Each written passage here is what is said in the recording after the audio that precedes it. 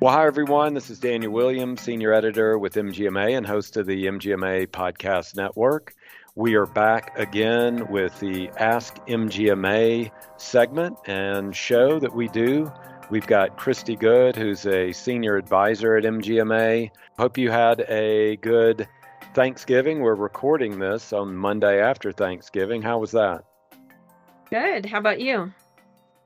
Wasn't too shabby. There were only three of us here, so we didn't do a whole meal here. We just went out to Seasons 52 restaurant here in Denver, and they had a full spread, although I got a flatbread pizza for Thanksgiving. So little alternative version of Thanksgiving for us, but our daughter was in town for the Thanksgiving break from college, and so she was here for like 7 days. It was pretty awesome. Did you have a big meal? What did you end up doing? We had hockey for 6 days during Oh the gosh. Thanksgiving week, Okay. and still fit a meal in. So, Good gracious. Okay, a lot of hockey. Well, did y'all win any games there? we played six. We played total of probably 10 games between two kids, and my youngest took third, and their team took third. Wow. Yeah, Congratulations. so that That was is so good. cool. That's Yeah, awesome. busy That's awesome. weekend. Yeah. All right. Well, I know that for Ask MGMA, just to refresh everybody's mind, that's where MGMA members post questions. They go to the MGMA website and they click that, I believe it's a green button that says Ask MGMA on it. You can fill things out, and then that gets filtered to Christy and other MGMA experts so they can answer the questions y'all have. So please do that. Please reach out to us and let us know when you have questions. You can also, how else can they get in touch with you, Christy, for things? Well, they can email advisor@mgma.com, and they Okay. can always phone our customer service team at MGMA, and that team will forward it on to the right people as well. Okay. And then Christy and I are also looking at potentially weaving in episodes of this particular show where maybe one of y'all joins us. So if you do have questions, if you'd want to be part of that, email me, dwilliams@mgma.com. I'm going to put all of these links in our episode show notes so you can just click right on them, reach out questions, go to Christy. That's that. What is it again? Advisor? Advisor@mgma.com. Okay. And if it's to appear on the podcast, email me at dwilliams@mgma.com. Just wanted to provide that service for y'all and would love to have some of y'all join us on the show as we move into 2024. So, Christy, as I mentioned, we've got some things on AI that came in. Tell us, kind of shape what the question was. What was the MGMA member looking for in this particular question? Sure, it was actually a really good question. She wrote in asking about the use of AI scribes.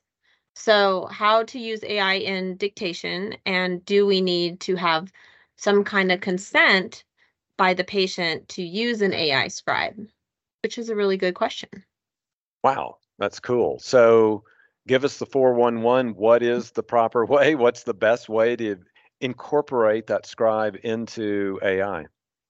Well, as I was looking to see, because AI is a very new topic and is Hmm. getting a lot of focus right now, um, we did actually do a couple stat polls this year, just asking people like, what are they doing with AI in the healthcare setting? So before we tackle the AI scribe part, I decided just recap two of our stat polls. But one of our stat polls asked a question around is how AI is being used in a healthcare setting, or if it's being used in a healthcare setting. So we've had two. And in the September 5th poll, which we'll link to, we found that about 74% of medical practices have not added or expanded their use of AI tools yet. But in the 1024 23 poll, 80% of medical group leaders say that the use of AI will become an essential skill set. So we know it's there. We know we need to talk about it. We know we need to know how to maneuver the AI world. And so the question by our member asking like, hey, we're adding an AI scribe through our EHR. How do I deal with this? Do I need informed consent? Do I need some kind of consent? Was a great question to send our way. And so what we need to remember is that patient consent requirements for the AI scribe in a medical practice can vary by specific practice and jurisdiction. It is usually required for the use of any technology that involves collection, storage, or sharing of patient health information. So possibly having a patient consent form, patient consent, either verbal or written, could be important, and I would highly suggest considering it. So the main piece when you're getting consent is to make sure that you clearly communicate to the patient that an AI scribe will be involved in their healthcare process. Explain the benefits, the purpose of using, and the potential risks of the AI scribe. And make sure that you also explain to the patient how that data will be collected, stored, used, and how it will be protected, right? That's key. How will their data be protected? So it's also good to kind of cover in that consent, maybe what is the AI scribe's capabilities, limitations, and potential impact on their healthcare, and allow the patients to really ask some questions or address any concerns they may have. Okay. That's going to take some education, I'm guessing. So talk about that as far as educating patients, maybe even educating staff. I don't know, but what are some best practices there as well? Sure. I think it is important to educate the patients about the benefits of it, of using AI scribes and how it can enhance the quality of their care. Help them understand that the AI scribes are designed to assist healthcare professionals, not replace them, just assist and improve efficiency, accuracy, and possible outcomes in all that. Maintain open lines of communication with the patient throughout that process and inform them of any changes or updates to the use of AI scribes so you can address any concerns that may arise. So that, and you are right, it's not only educating the patient and bringing awareness, but educating the staff as well. So how to communicate, how the staff should communicate with patients about it, but also so the staff feels comfortable in the use of it as well. Okay. And I So think I'm going to it's go okay. ahead. No, I was going to say, and it's important though to give patients the option to opt out. So even through the education and offering the consent, give them a chance to decline the use of AI scribes if they feel uncomfortable with it. So respect their decision and provide alternative methods for documentation if necessary.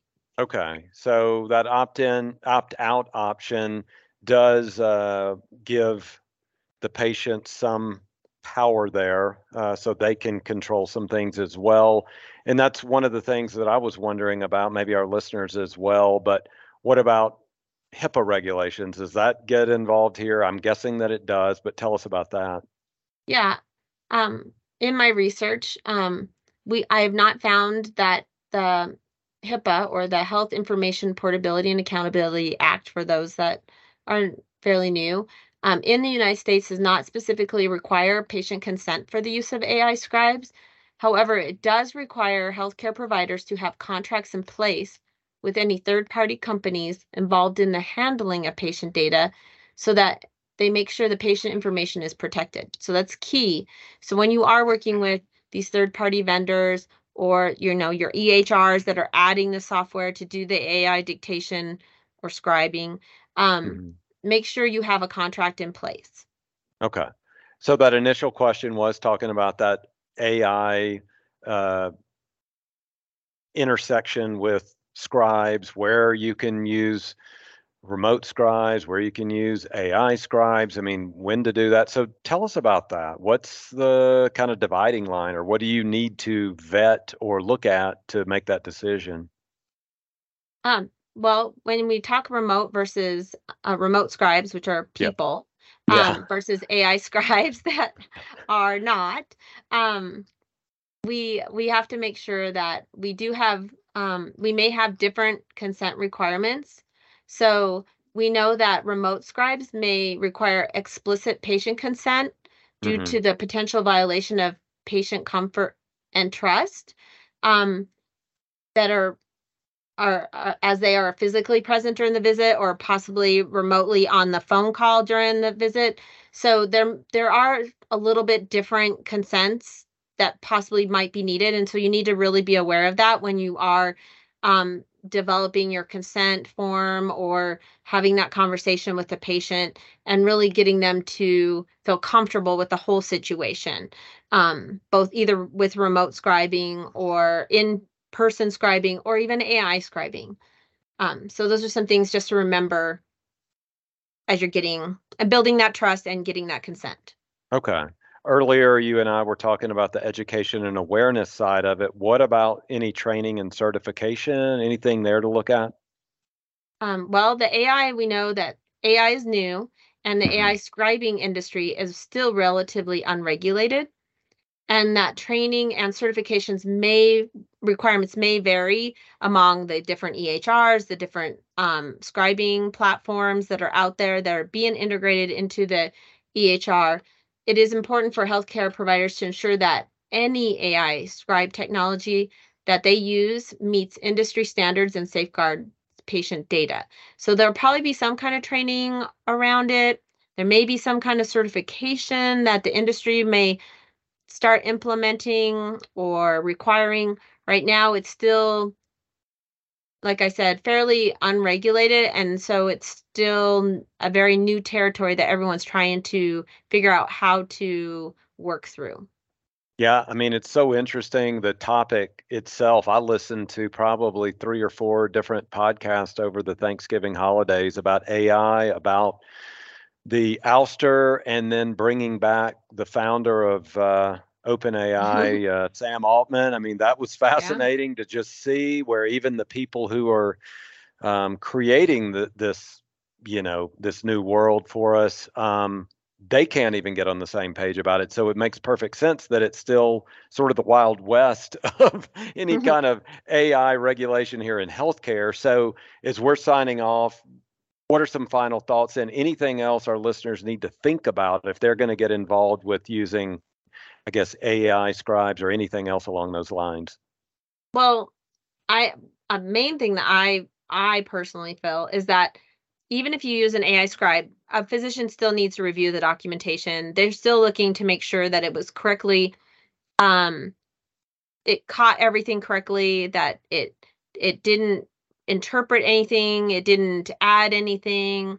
It shouldn't, but you never know. This is a new territory. So you always still have a person that needs to be responsible for the review of that documentation, that record for that patient, and that will be that provider. Um, there will also important to remember are there going to be specific requirements that you need to obtain for patient consents, and it may vary by local laws and regulations. So you really need to keep checking on that to see with your with with not only the HIPAA rules, but just your hospital, if you're working with a hospital or any of those legal situations and entities. And you always should, if you're a private or or if you're part of a group, you always should make sure you consult with your legal and ethical experts to ensure compliance with your applicable guidelines that Okay. you follow. So, Yeah. Well, that's awesome. So let's just give our listeners one more chance to know about resources, access, any way they may want to get into Ask MGMA to provide questions. What else can you share with us about that? um, just feel free to go on and send us a question through Ask an Advisor or Ask MGMA, I mean, or you can Hmm. email advisor@mgma.com. And happy to talk to anyone, email resources, address any concerns, questions you guys have. Even like you said, hopefully next year we do it live and Yeah, can be working with people. that sounds great. All right. Well, Christy, thank you so much for joining for Ask MGMA. Thank you. All right. That is going to do it for our episode today. As Christy was saying, just send an email to advisor@mgma.com or go to our website. You'll see that green button. I think it appears on just about every page, if not every page. Ask MGMA, big green button there on the screen. Click on it. You can get all kinds of information, whether it's to connect with Christy about these kinds of questions. You can also learn more about data. Pretty much anything out there. If you've got a question, we're going to find somebody who can answer that for you. So until next week, thank you so much, everyone, for being an MGMA podcast listener.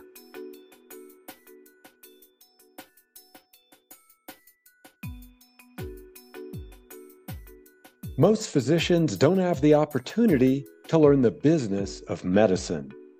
What docs don't get taught, Physician Business Training, is a course developed by MGMA and administrators from Johns Hopkins University School of Medicine. This interactive course provides in-depth physician business training that can drive personal and organizational success. Purchase now for yourself or your organization at physicianbusinesstraining.com and earn 8 hours of CME credit. Again, go to physicianbusinesstraining.com to purchase and to learn more.